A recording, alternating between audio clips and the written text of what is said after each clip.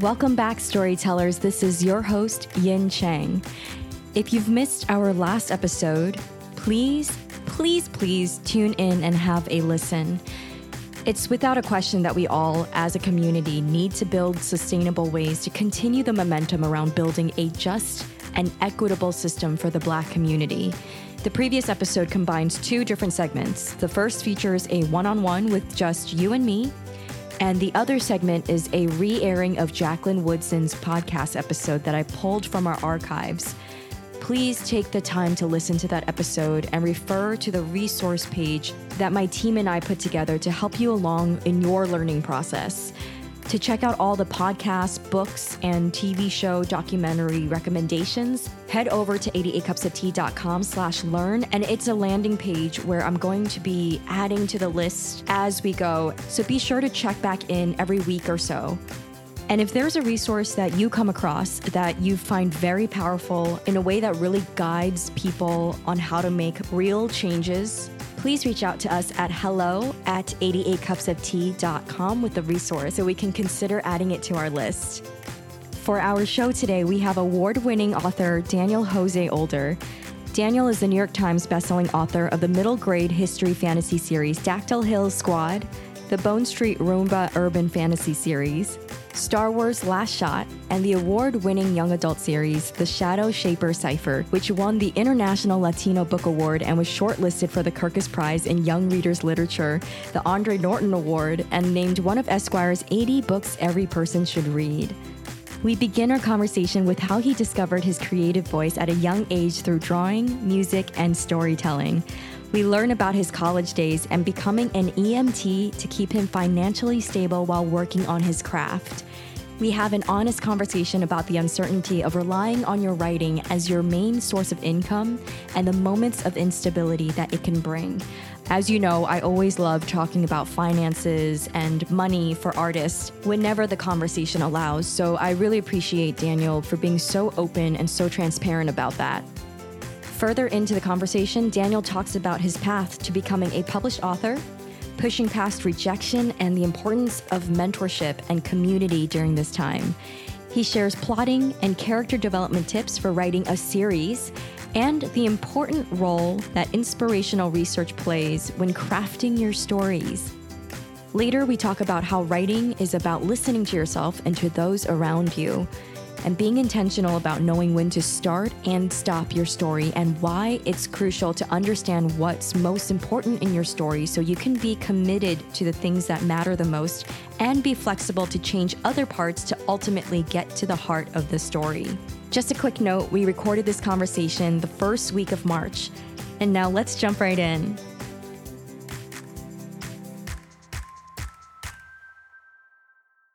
Hey everyone! Oh my goodness. I am so excited. We have Daniel Jose Older with us today. Daniel, how are you? Hey, I'm great. I'm very happy to be here. I'm a big fan of the show. I was listening this morning over breakfast to Cassandra Clare's episode, and it's so good. You're so sweet. Thank you. This is a great show. This is so necessary, this conversation that you are having. They should be having it in MFA programs all over the country, is all I'm saying. That's very kind. Thank you so much.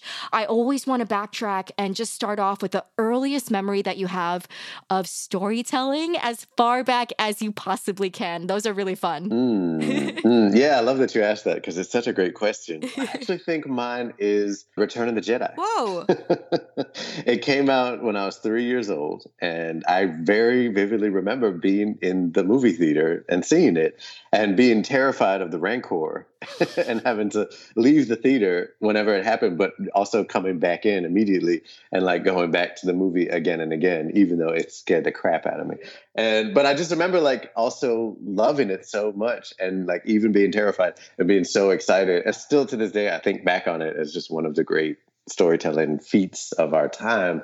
And I love it so much. And that's it. Like that's the beginning for me. Wow. Incredible. And isn't it crazy that now you're a part of that franchise? Yes, it is. That's what makes it even like how the hell? Because the other thing I remember is seeing the specials on TV. They would do the behind the scenes specials and like seeing them. Because one of the first things I ever wanted to do was make monsters like in the creature shop because that seemed like the coolest thing ever. And just watching them like sculpt the faces, and then apply the latex and the foam and all that stuff was like so cool to me. And I made monsters when I was a kid. I would make them out of Play-Doh. What? I would, put latex covering on them. Like I was just that invested. So yes, being in a position now where I get to create those monsters and like write those stories, it's the coolest thing ever. Before we get into the actual muddiness of writing and all good and bad that comes with it, how then were you incorporating storytelling into your life as a child growing up, and how supportive was your family about it? They were, as you can already tell, they were very supportive because they put up with latex. Yes. Yes. I mean, they bought it for me. They were like taking me through the steps of it. They were super great about that. It's interesting. The next creative job that I really wanted to do, for some reason, I got really obsessed with politics and I really wanted to be a political cartoonist. Like that was like the tip top job for me. And my parents were really supportive. My mom used to take me to the library and we would look up like old newspaper articles on the microfiche about Watergate. And I got like obsessed with Watergate as a kid. Oh that's super weird. No, but so again, brilliant. like my parents were really like about that. It was great. It was super great. So I wanted to be a political cartoonist. And I actually remember very clearly in a good way, my dad had this really interesting critique once of a cartoon that I did when I was like doing my political cartoons. He was like, you're just kind of like, you're reframing what happened. You're saying what happened in a funny way, but like, you're not taking any kind of opinion on it, right? You're not saying anything about it. You're just saying that it happened. And he was like, like, what if you push it further and like, like, tell us like what you feel about it. And like, It's such a deep thing to say to a kid. And I love that he said it to me. Like, it didn't come across mean or like as a shutdown or anything. He was like pushing me, lovingly pushing me to go further and to like really make a statement instead of just kind of like restate the facts. Is he an artist, or was he an artist? No, he's a city planner. He sounds like a professor, like knowing how to critique art. Exactly. And he's a nerd, so I'll give him that. He like that's where I got my nerdiness. Like he's the sci-fi guy in the family for sure.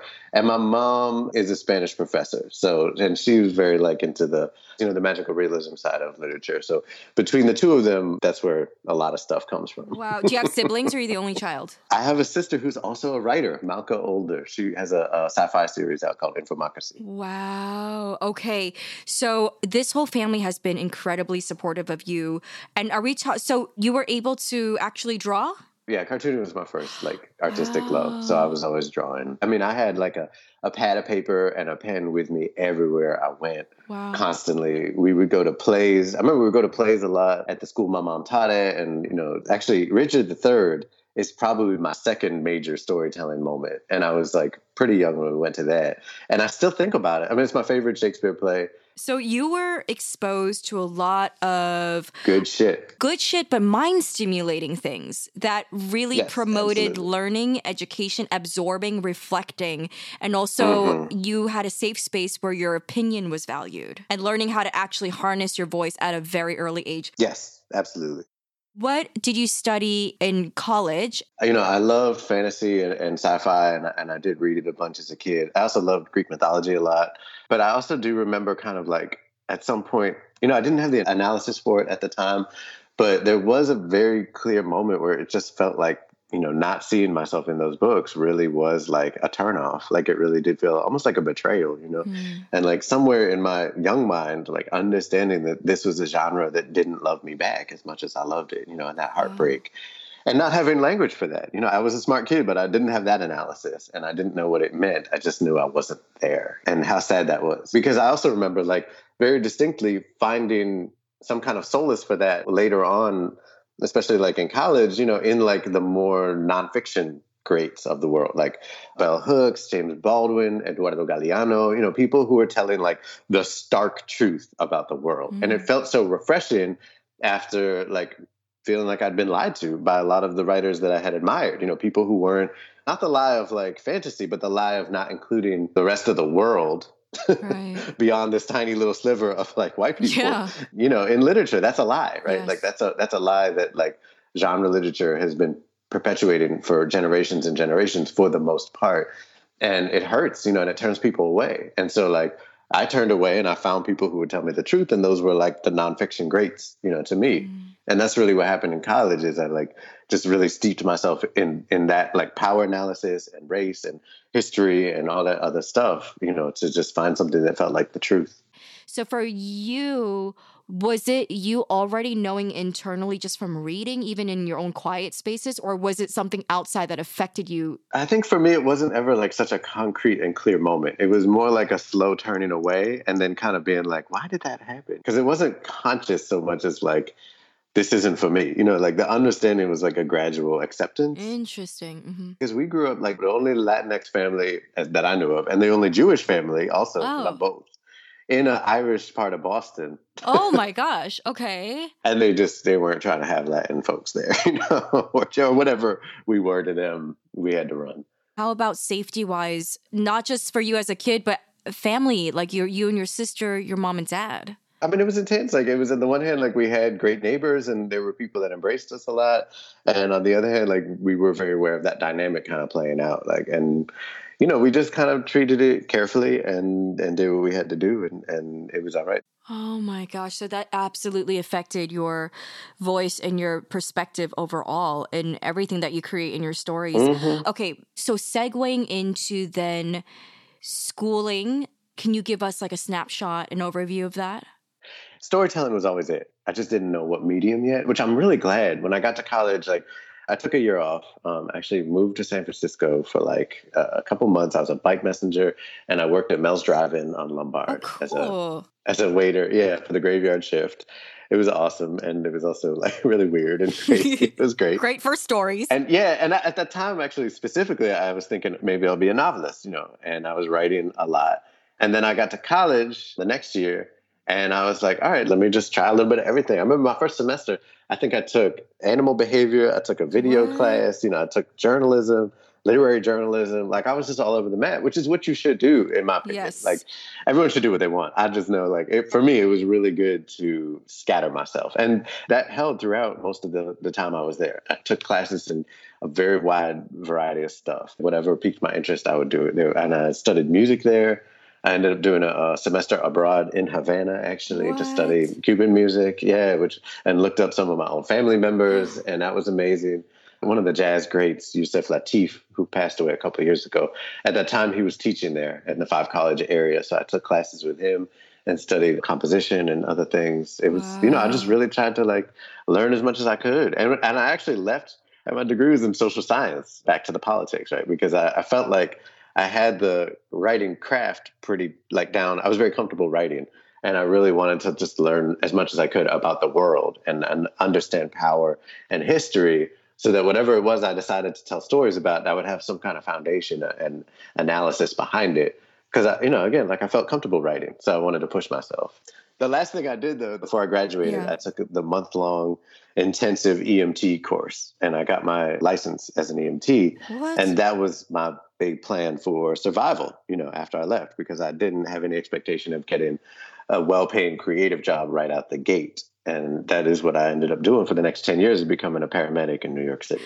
Oh, my God. Okay, hold on. I am curious. Have you ever thought of gravitating towards graphic novels? We'll get to the music thing, too. But a similar thing happened where it's like there's a level where you have to start really dedicating yourself to getting the production skills down, both with, I think, graphic work and with music, that just so disinterests me deeply. And with writing, you literally you don't have to do that. You have to get your craft down. It's all craft. And then someone else turns it into a book. You know what I mean? Right. It's I never thought of it this way, but it really is. That's what happened with music, because as I'm sure we'll get to, in my 20s, most of the time when I was a paramedic, I was also doing music as my main creative output. And A, I got tired of trying to wrangle musicians to get places. And B, I got tired of trying to get people to shows, because then it was gigging. And then C, when it wasn't either of those things, I was making soundtracks for choreographers and puppeteers and random independent filmmaking, really random shit.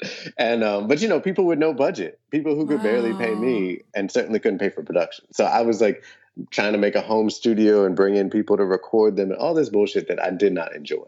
It's amazing shit. Don't get me wrong. I'm so happy people do that and have that skill. It's just not me. And so that's when I became a writer, was literally being I'm tired of this other shit. I just want to sit down and tell stories. And I was oh shit, if I just have my laptop and my story, that's writing. Like, it's so raw. You know what I mean? Like, I Yes. don't have to deal with all that other bullshit, which is like great that other people do it again. Like, but I still play music. I'm learning piano right now. Mostly I'm a bass player and a guitarist. Like, I'm learning piano for fun. I'm not good at it. You know, one day I hope to be, who knows? I still draw all the time. I keep notebooks because that's my best way to like write books, is by drawing things first. When I get stuck on a character or a monster, I draw it. Do you see children's books the same way you see graphic novels then? I don't know. I just did an event with Isaac Fitzgerald, who wrote a children's book called How to Be a Pirate. And it's so cool. And he was like, have you ever thought about writing a children's book? And I have. Like, it could happen. I'm going to say this. It could happen. Who knows? I keep a very close pulse on my listeners and readers, and we have a private Facebook group. And I've been seeing a lot of talk about finances, all right? A lot of listeners are trying to make writing their main support system. And I know there are quite a lot of authors who don't agree with that. And if you don't agree with it, amazing. I'd love to hear your point of view. Again, it's just perspective. And just anything that you can share about surviving as somebody who wants to write and loves creativity and needs to put your stories out in the world. First of all, there's no easy answers. I don't believe that there's a right or wrong, because just careers are so unique. Every career is like a snowflake. Like, each one is absolutely different. Just like creative process, you know, career process, which is related but not exactly the same. They overlap, right? Yes. You have to take into account who you are, what your needs are, what your situation is. You have to define success for yourself before it happens to you or doesn't, because God forbid it does, and you don't even realize it because you've been looking at someone else's definition of success and trying to aim for that. Meanwhile, you've actually hit all your internal goals that you haven't really spoken out loud, and you don't even know it, or you're not celebrating because you're trying to be Stephen King when you actually should be you, you know? And that's tragic to me. Like, that's so sad. Like, the idea that someone could be like succeeding and not even realize it because they haven't bothered to sit down and really have that conversation with themselves or with their loved ones. You know, hopefully you have people, friends or family who can be that accountability partner and be someone that you can be honest with, whether it's a writing group or, because that's a big part of it to me, is like having that support system, not just financially, but just in terms of honesty, having, you know, critique partners, like people who will check you, people you can go to with questions about the industry or about craft. Like, all of that really matters. And sometimes you get it online. Sometimes you get it in whatever education program you went to, or if you form a writers group, whatever it is, you know, they don't have to be writers. They can just be other creative people, but you have to find it.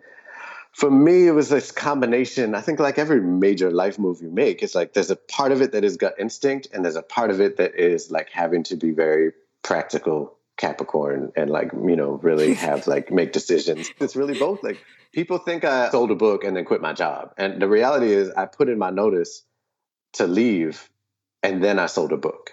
And yes, that was a little dangerous. I also knew, like, I was in an MFA program at the time. I waited 10 years after my undergrad to go to the MFA program because it wasn't something I felt, you know, was like real necessary. Like, as a writer, you don't need an MFA.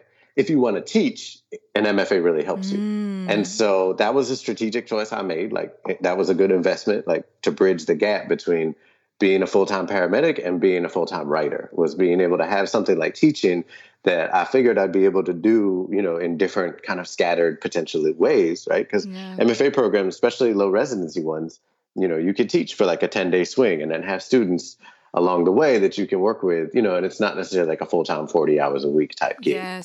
So there was that, you know. I did know that like my family would be able to have my back to a certain extent, you know, so I certainly, like, coming from a middle-class background, having that support made a difference in my being able to take that leap away from the ambulance, you know, and that's really important, that we're honest about privilege and things like that, because that's absolutely not the case for everybody. So that's a part of my story, you know, but I didn't only rely on that. And it was more like that was peace of mind, that I knew, like, okay, things won't be a total disaster, hopefully, you know, at least not right away. And there's a little bit of wiggle room there, right? But ultimately, it was that combination. I had been on the ambulance for 10 years. I didn't want to keep doing it, and I knew I had to make certain moves. And I understood the industry to a certain extent. I'd been, you know, studying publishing and what that meant. And, you know, I had a sense of what might or might not happen. And again, it wasn't like, I'm just going to be a writer. Like, I'm just going to quit and be a writer. It was like, I was writing for, about 3 or 4 years before I left the ambulance. And so things were in place to some extent, right? And I just think that's a piece of it. But you can't just be straight up cold strategic, and you can't just be like straight up, oh, it's going to be all right. Let me just plunge. Like Right. it's a combination of those things. And that's the hardest part. Yes. Finances are stressful, period. Let me give you an example. I took a year off last year and I had been writing at that point for 10 years. So it was my 10th year as a writer, not publishing, mind you, writing. I knew that I needed to stop writing for a minute and just be. Now I worked hard. I didn't not work at all, right? I still did events.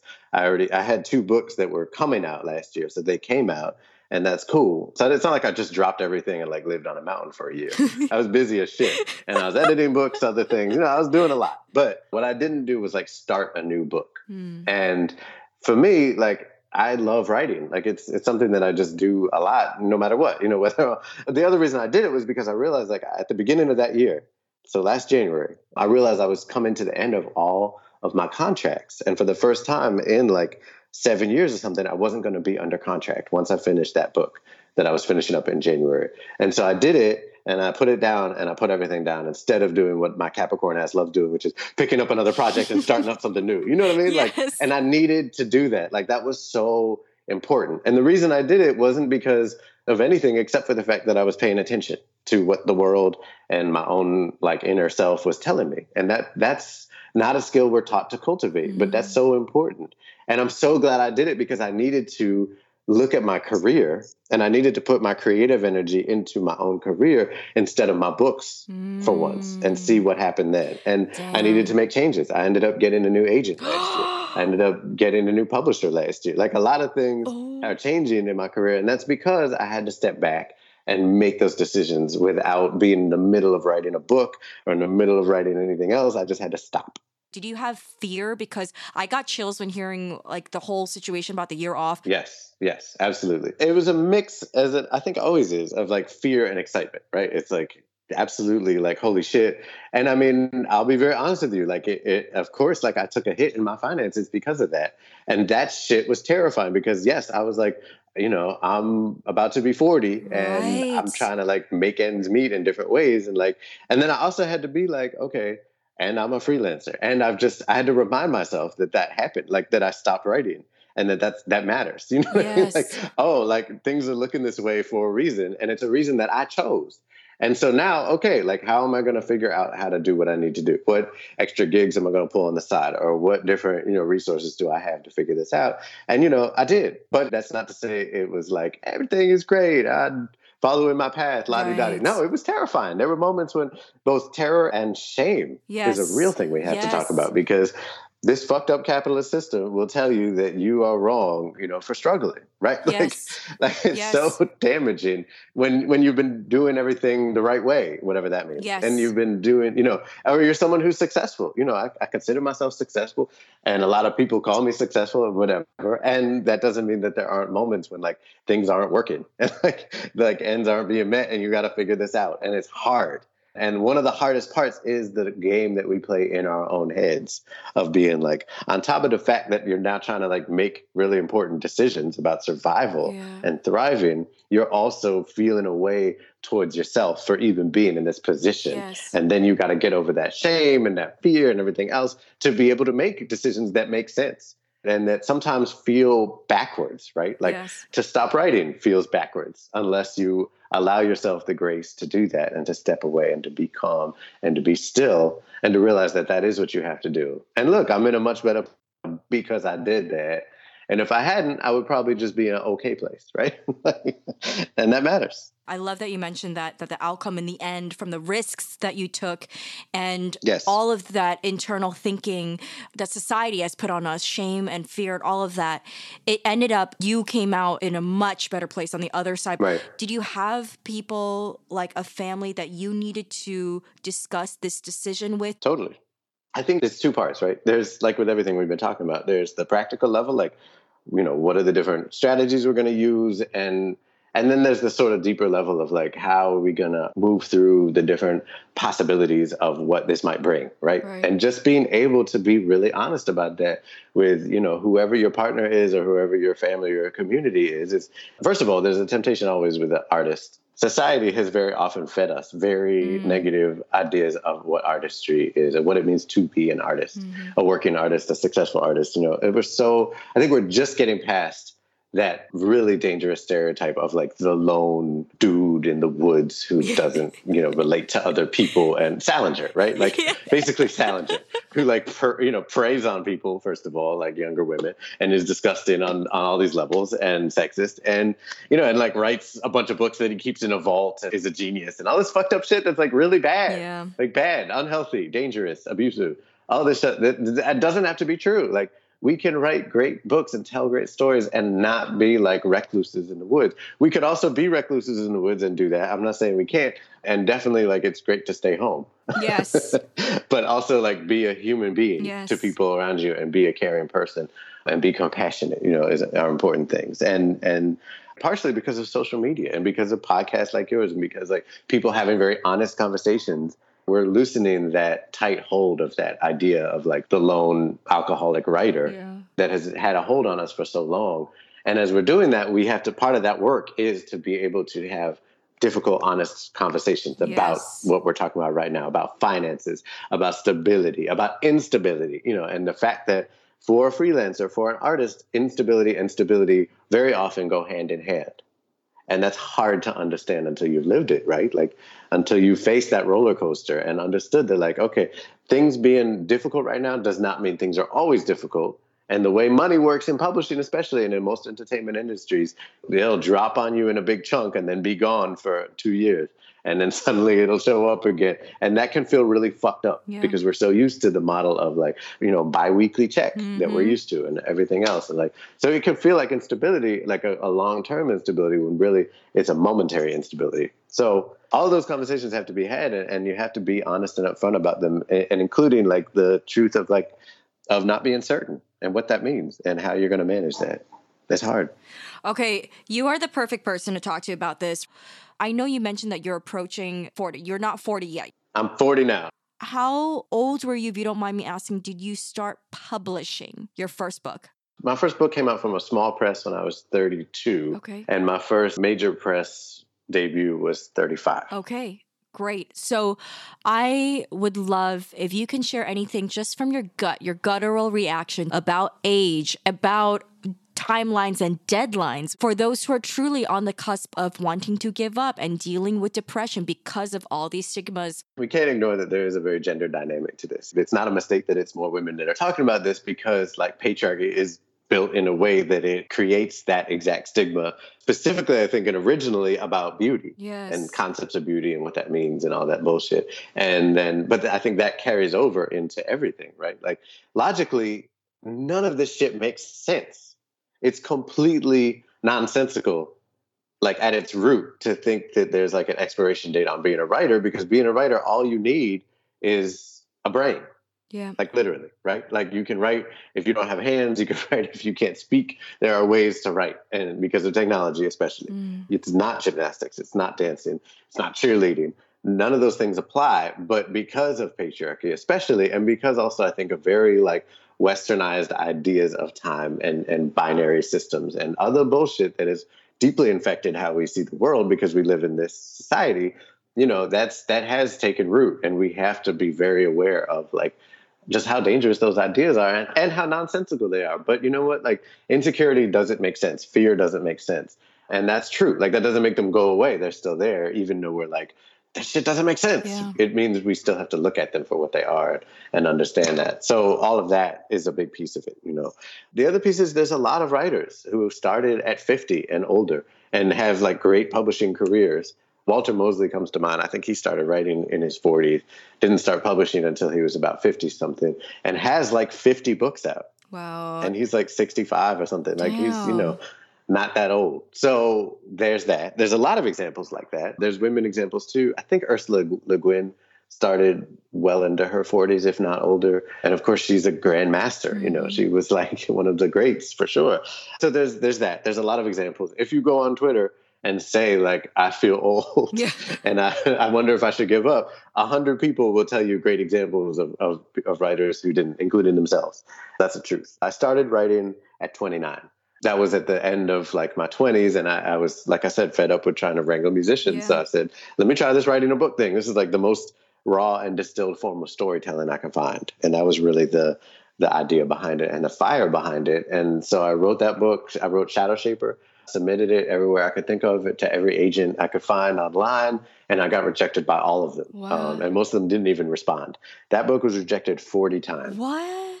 Yeah. And meanwhile, I sent it snail mail to Cheryl Klein at Scholastic, because she was the only editor I could find who was taking non-agented submissions. Didn't hear anything from her for like a year. And then she was like, hey, this is great. Like, can I read some more? I was like, yeah. So, and in the meanwhile, I was getting rejected. I took a short story class and ended up finding a mentor there, Cherie Renee Thomas, who is amazing, and learned a lot from her, and started submitting those short stories. All of them got rejected constantly, over and over. Finally started to get a little bit of traction in very small online magazines, and then a little bit bigger. And meanwhile, like, Cheryl would get back to me every like 6 months and be like, hey, can I read a couple more chapters? And I'd send a little more. And so the whole process, let's see, I started Shadow Shaper in 2009. I didn't get the acceptance from Scholastic until October of 2012. Wow. Now, mind you, this was before We Need Diverse Books and everything else. And very clear that was also a part of it. Like, it wasn't a thing yet, to write a fantasy book with a Black girl on the front, a Latinx girl with Latinx mythology around her and all this stuff happening. There wasn't a lot out there like that. Wow. And editors and agents, I think, were looking at it and making the very racist calculation that our people don't read or whatever, and just being like, yeah. What? Oh, yeah, I would get like, we don't know how to sell this, and I'm not sure where there's room in the market. All that bullshit that they would say to us, they would say it online. So, it's a happy ending. Yes, absolutely. That is the happy ending. Look at your stories, your worlds that you've created through your voice and your lens has connected and resonated with so many people to the point that it's then shaped them as well and contributed to who they've become as storytellers, if those readers do end up choosing to become writers as well. And you can see the trickle effect. It's incredible what you've been doing. That's real. Do you mind if I can play one of our listeners' questions for you? Is that all right? Please do. Yeah, go ahead.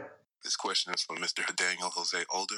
My name is Chisom Onyuku, and I'm a big fan of the Shadow Shaper series, both the novels and novellas. So my question is, as you were plotting out the character development, did you go novel by novel, or did you outline the whole narrative arc from all the stories as you focused on the character development?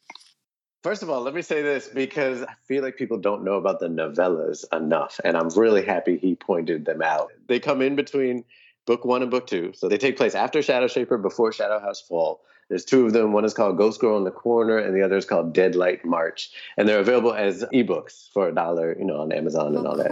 I'm really proud of them. Like, they're really weird and interesting to me, like ways to tell a sort of a side story that's its own story. So it follows some of the characters who are periphery to Sierra and her group of friends, and it builds the world, and it sets up things that happen in the second book and everything after that. So, but ebooks, like, if it's just ebook, it doesn't get as much play, and whatever. So I'm really happy he read them, because I'm really proud of them. So let's start there. Oh, I love that. So Shadow Shaper, as I've been talking about, right, it was hard to sell. And even when we did finally sell it, they only bought it as a single book. So it wasn't originally slated to be a trilogy. Wow. And I was like, oh man, I really wanted it to be, but I didn't know if it ever would be when we sold it. So, as I was finishing it, that still wasn't clear. I don't think we sold the other 2 books for a while, even after it was out. I don't remember when we did that deal, but it certainly wasn't a given. So I wrote Shadow Shaper knowing that, which is to say not knowing what would happen next and if there would be a next.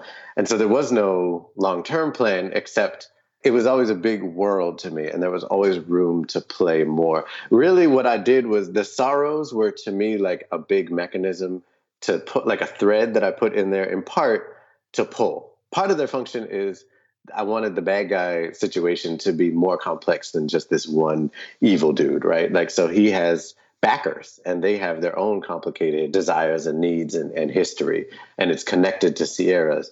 So some of that was just that. I just liked more complicated bad guy stuff happening. And some of it was that I knew that should I have the opportunity to write more, I would need some kind of threads to pull. And that's really what the Sorrows function was. And so when it did happen, first of all, I was at a point where I wasn't totally sure it would work when they finally came around and were like, yeah, we want 2 more books. I really had to stop and have a conversation with myself. It wasn't a given to me, even though originally I had wanted it. And I very distinctly remember taking a walk in Prospect Park, which is where a lot of things happen in all my books, because that's, where you go in Brooklyn to practice new spirit type magic when you have it. And I was walking through the park and I was like, I checked in with myself, and I really specifically checked in with Sierra, the character, in my mind. And I was like, do you have more in you? Do you want to keep going? Because we can stop. We can figure out another series to write or whatever. But do you want to keep going? And she was like, hell yeah, let's do this shit. And I was like, all right, bet, let's do it. Fuck it. We in. Cool. And once I knew that, it was like, all right, we're doing this. And then, like I said, it was going back to that thread that I had left myself very intentionally and pulling it and seeing where that went historically in the series, like what the backstory and the mythology was, and then how that would affect the events of the present tense. Wow. Okay. How was the research process like this? I'm just assuming it's like a lot of heavy lifting, I'm assuming. And of course... No. No? Wait, what? No, because I made it all up. You didn't pull from anything, even though you made it up. Oh, I see what you mean. So that's a great question. And you're totally right. It's so interesting. I hadn't thought of it this way until I got to visit Skywalker Ranch, which is out. I know. It's the coolest place on earth. Oh my God. All right. Show off. Okay. I know. It's not even a humble brag. I'm like, okay, flip that hair now. All right. Yes, correct. If I had any, I would flip it. I'm flipping my beard hair. This is a full-on brag. It was one of the coolest things that I've ever gotten to do as a creative person, because they brought us out for the Star Wars thing I'm working on. It is a place that is basically built for creativity, and you can feel it in the rocks and in the buildings and in the trees around you and in the wild turkeys that are running around the property. It's a magic place. And, George Lucas built it for that express purpose, and he imbued it with that intentionality, and it is alive with that. But the best part, I think, there's so many, there's a library that he built there, and it's built out of redwoods. So it sort of glows, like it's a warm glow. It's built in this way that feels like a small church. And it has a spiral staircase going up to an upper level that wraps around the side. And it has it's so beautiful. But what it is an inspiration library, not a research library. And when they said that, I had never even conceived of such a thing being possible, but it's where they go when they're going to do a new Star Wars movie. They just go and they pour through these books of different cultures and warfare types and types of archaeology and astrology, everything. It just has everything. And a lot of picture books, but also a lot of, mythology, everything. And you can they have the books in there with they still have the little note cards and Post-it notes that the designers left, so they could go back to, so they could build Crate or Dagobah or whatever. It's so cool. So it's a holy place. But the point is, inspirational research is a thing, like you just said, and it's sometimes it's that I don't even think of it as research, because I wrote this one series called Dactyl Hill Squad, right, yes. which is about so it's about the Civil War. And I ended up getting totally obsessed with factual research about the Civil War. Turned out it's a really fascinating era. Who knew? No, obviously, there's so much. There's so many books out. And I would just go down all these rabbit holes, and I just got so fascinated with it. But it was very clearly I knew I had to build this world with a lot of detail about the era, because that's what brings stuff to life. And then I also just enjoyed it, and I found it fascinating. With Shadow Shaper, it was a very different thing, because like you said, it's a spiritual process. It's a spiritual book, and it's about, the community of Brooklyn that at the time I lived in. Another piece of it, and this is kind of why I don't even think of it as research, but it absolutely is. My spiritual practice involves ancestor work. I'm a santero, and we have an altar in the house for our ancestors. They get coffee when I make coffee. They get food when we cook.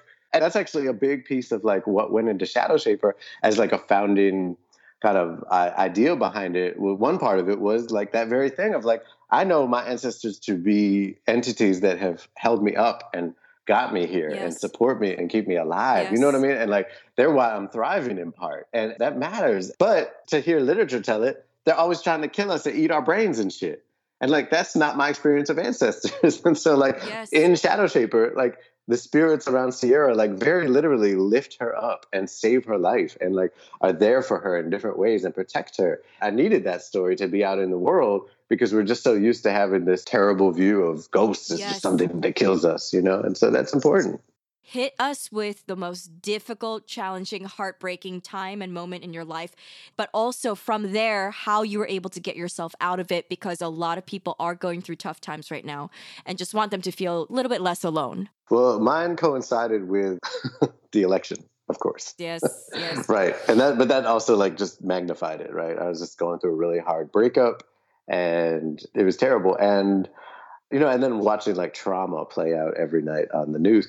I know for myself, like I've been talking about, I'm a big politics nerd and a news buff. I was raised that way. Well, political cartoons, yes. Exactly. And that's still true. Like, and up until that point, I would, like it wasn't always good news, but the news was like, that was part of, I would just not relax, but that was one of the things I would do a lot was like, listen to the news, and like that became particularly in that moment, just such a fraught and painful thing.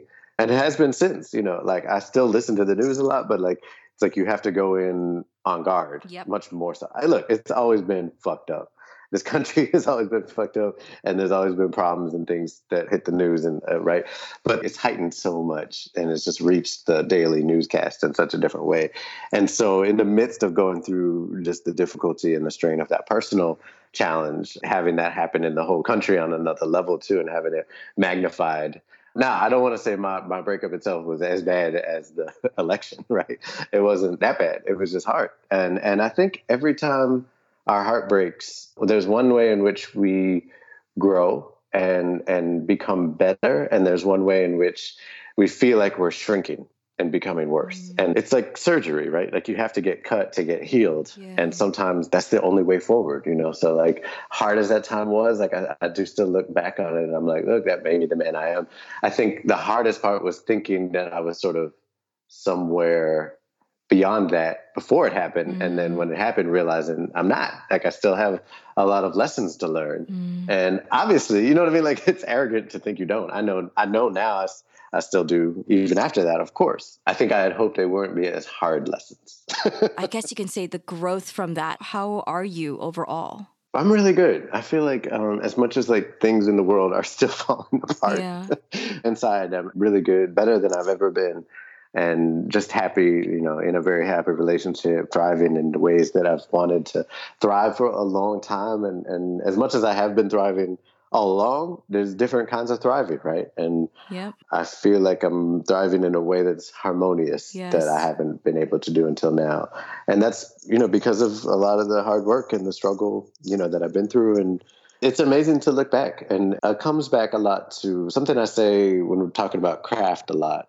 When I get asked that question, the answer is listening, right? Like at the end of the day, like there's a lot of answers. And I wrote a BuzzFeed piece about it, in part because I got asked it all the time. It's called 12 Fundamentals of Writing the Other and the Self.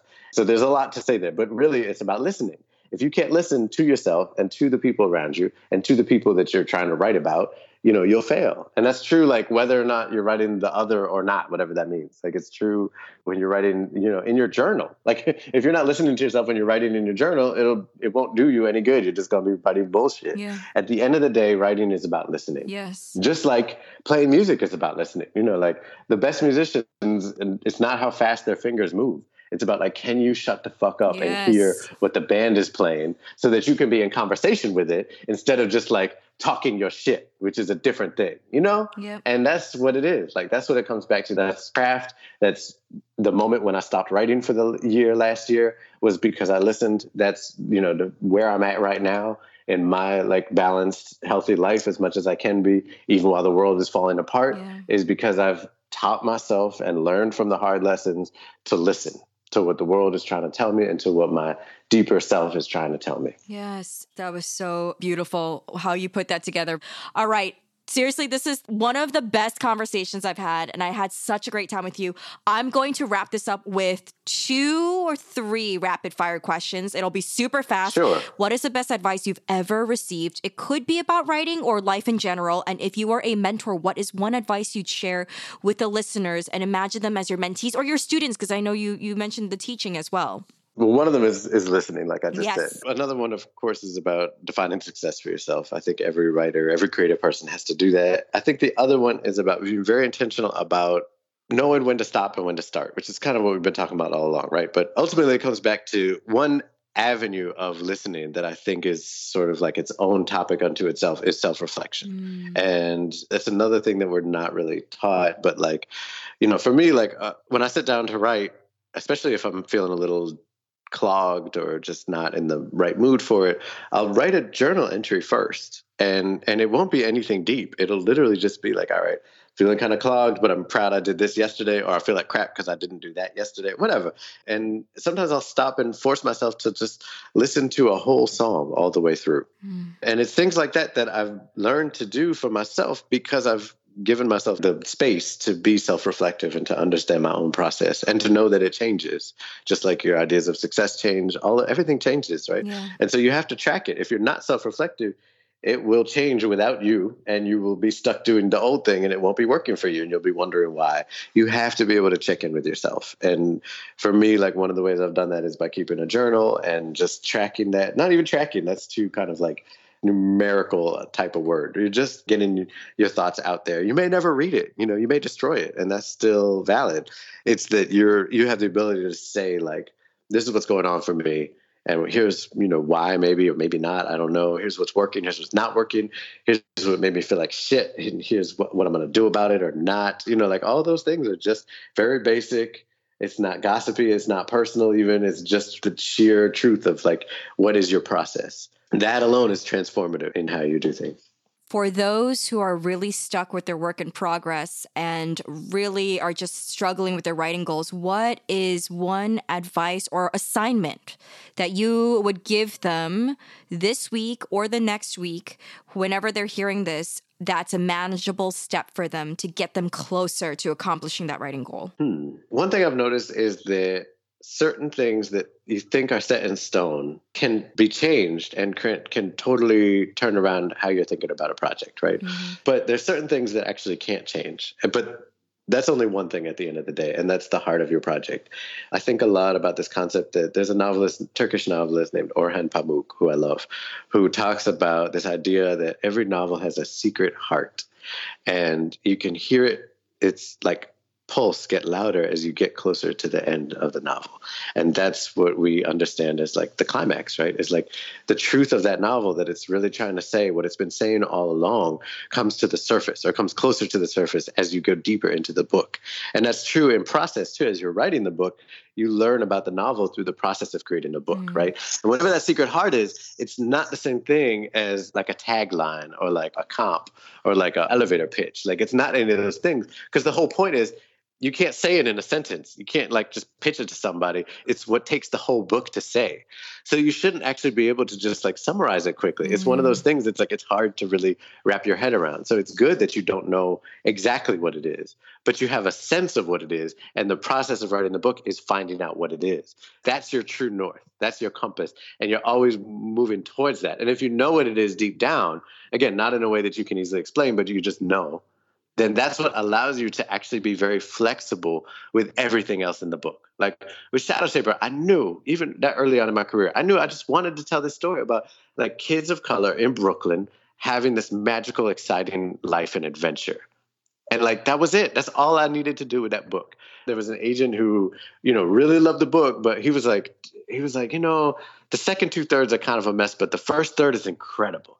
And if you want to take it back to that first third and then revamp the mythology and the everything else, like I would love to read this again. Wow. And because I knew that the heart of this book was what it was, I was able to do that. Like it didn't feel like crushing to have that kind of like very massive change happen. It felt like, okay, let me try a different book with the same foundation. And so I did that. And that's what I mean is like, sometimes it's like the things you think are really important actually aren't. And you can find that out by really honing in on what is really important. So think about that and really map out like what matters about your book and what doesn't. And one thing that doesn't, pick it and change it. Oh. And it might be like the format of a book. It might be that you're actually writing a graphic novel, but you haven't realized it yet. Or sometimes it'll be that you think that'll be the process, right? Oh, I think it's a book. Oh, no, it's a graphic novel. Let me do it as a graphic novel. And then like a month later, you're like, wait, this is a book. But you had to dislodge something in your spirit that would let you figure out, in the plot, like, oh, wait, I needed to see it visually so that I could keep going, right? Yes. Like I've known writers go through that exact process.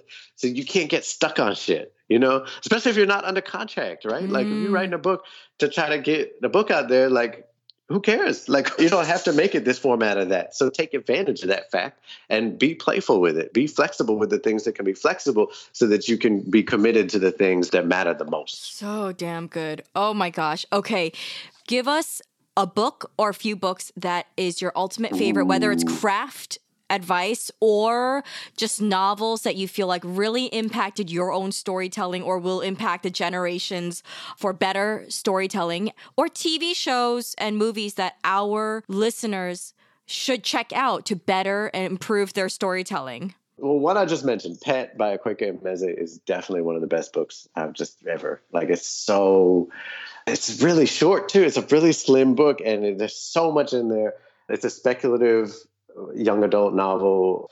There's so much that it does just by taking certain truths as true and then moving forward from them, if that makes sense. Because I feel like a lot of stories waste time on things that like a lot of us already know, but they feel like they have to establish for other people. And you can sort of feel it when the book is catering to other people that like need to be caught up on things like the basic humanity of certain people. And like Akwaeke doesn't waste time with that bullshit. They just jump right in and begin, fucking us up in the best way. Wow. And it's about monsters and it's about politics and, all my sweet spots, which is part of why I love it. That book is phenomenal. And then there's one that I want to bring up because it's one that I read when I was coming up by a writer who's still out there doing great work, Nalo Hopkinson. And it's called Midnight Robber. And it's her first book that she wrote. I think it's the second book she put out. And it's a Caribbean science fiction fantasy novel that if you read it, there's a lot of plot points that are similar to the movie Avatar. Okay. But first of all, this came out first. Yeah. And it's done in a much more like thoughtful, anti-colonial, complicated way. But it's having a lot of those same conversations about what it means to enter into a community that's not yours, what it means to fight off, bad guys, what it means to heal from your own trauma, through the hard work of being in community. It's these deep conversations, but in this really magical, weird, Caribbean-inspired world on another planet. And it's so cool. It's just such a great book. And everyone should read it. Oh, wow. Okay. Those are great, great, great books that you mentioned. We'll definitely have that listed in your show notes page so it's easier for everyone to click on. All right. So let's wrap it up with this last question, which is, what are you most excited for right now? Oh, man, that is a great question. I mean, I just like, it's the kids, man. Like, it really is the kids. I just, I do events all over the country, and my books are about dinosaurs and kids of color, flying on pterodactyl back to like fight racism. And there's characters of all across the gender spectrum. And, there's just like so much happening. And it's so cool to just see kids be so excited about work, not just mine, but like so much of the work out there right now that is pushing all those boundaries and doing these great things. There's so many young writers, like Tomi, like Zoraida, changing the world, like pushing boundaries, like telling their stories their way, not apologizing for it, just being very real and also very imaginative and all of that stuff. Like there's just so much energy right now around that. And the world is changing very fast, and that can be very terrifying. But I find solace in the stories that we are telling and the way that they're being received and the way that itself, you can watch the world change with those stories. We're so used to being lectured to about incremental change and being patient and like letting things play out slowly over policy and decades of time and all this other shit, which yes, sometimes that is true. And we do need to be patient in our, analysis and everything else. And also like we are trying to survive and people's lives are very much on the line in very real ways. So it's amazing to see storytelling change so radically in the past couple of years and also know there's so much work to be done. But I have hope because the change is happening in front of our faces. Brilliant, brilliant way to wrap this up, Daniel. Oh my God. All right. Please tell everyone where they can find you online to say hello. For sure. Mostly I'm on Twitter. It's DJ Older, DJOLDER. I'm on Instagram as Daniel Jose 1. My website is myfullname.net, danieljoseolder.net. All my books are available there. You can also find on that website, I still have up the archive of my ambulance blog. It's a section called Ambulance Stories, and it's wild.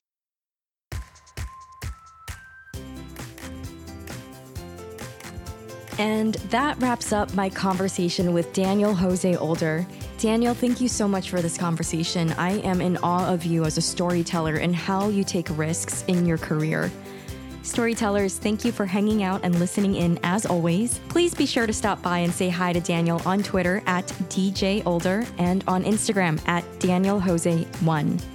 Thank you so much to my team, Andor Sperling, who takes care of our audio post-production, for editing this episode from start to finish. And thank you to Rachel Colbert for the written content that goes along with every episode.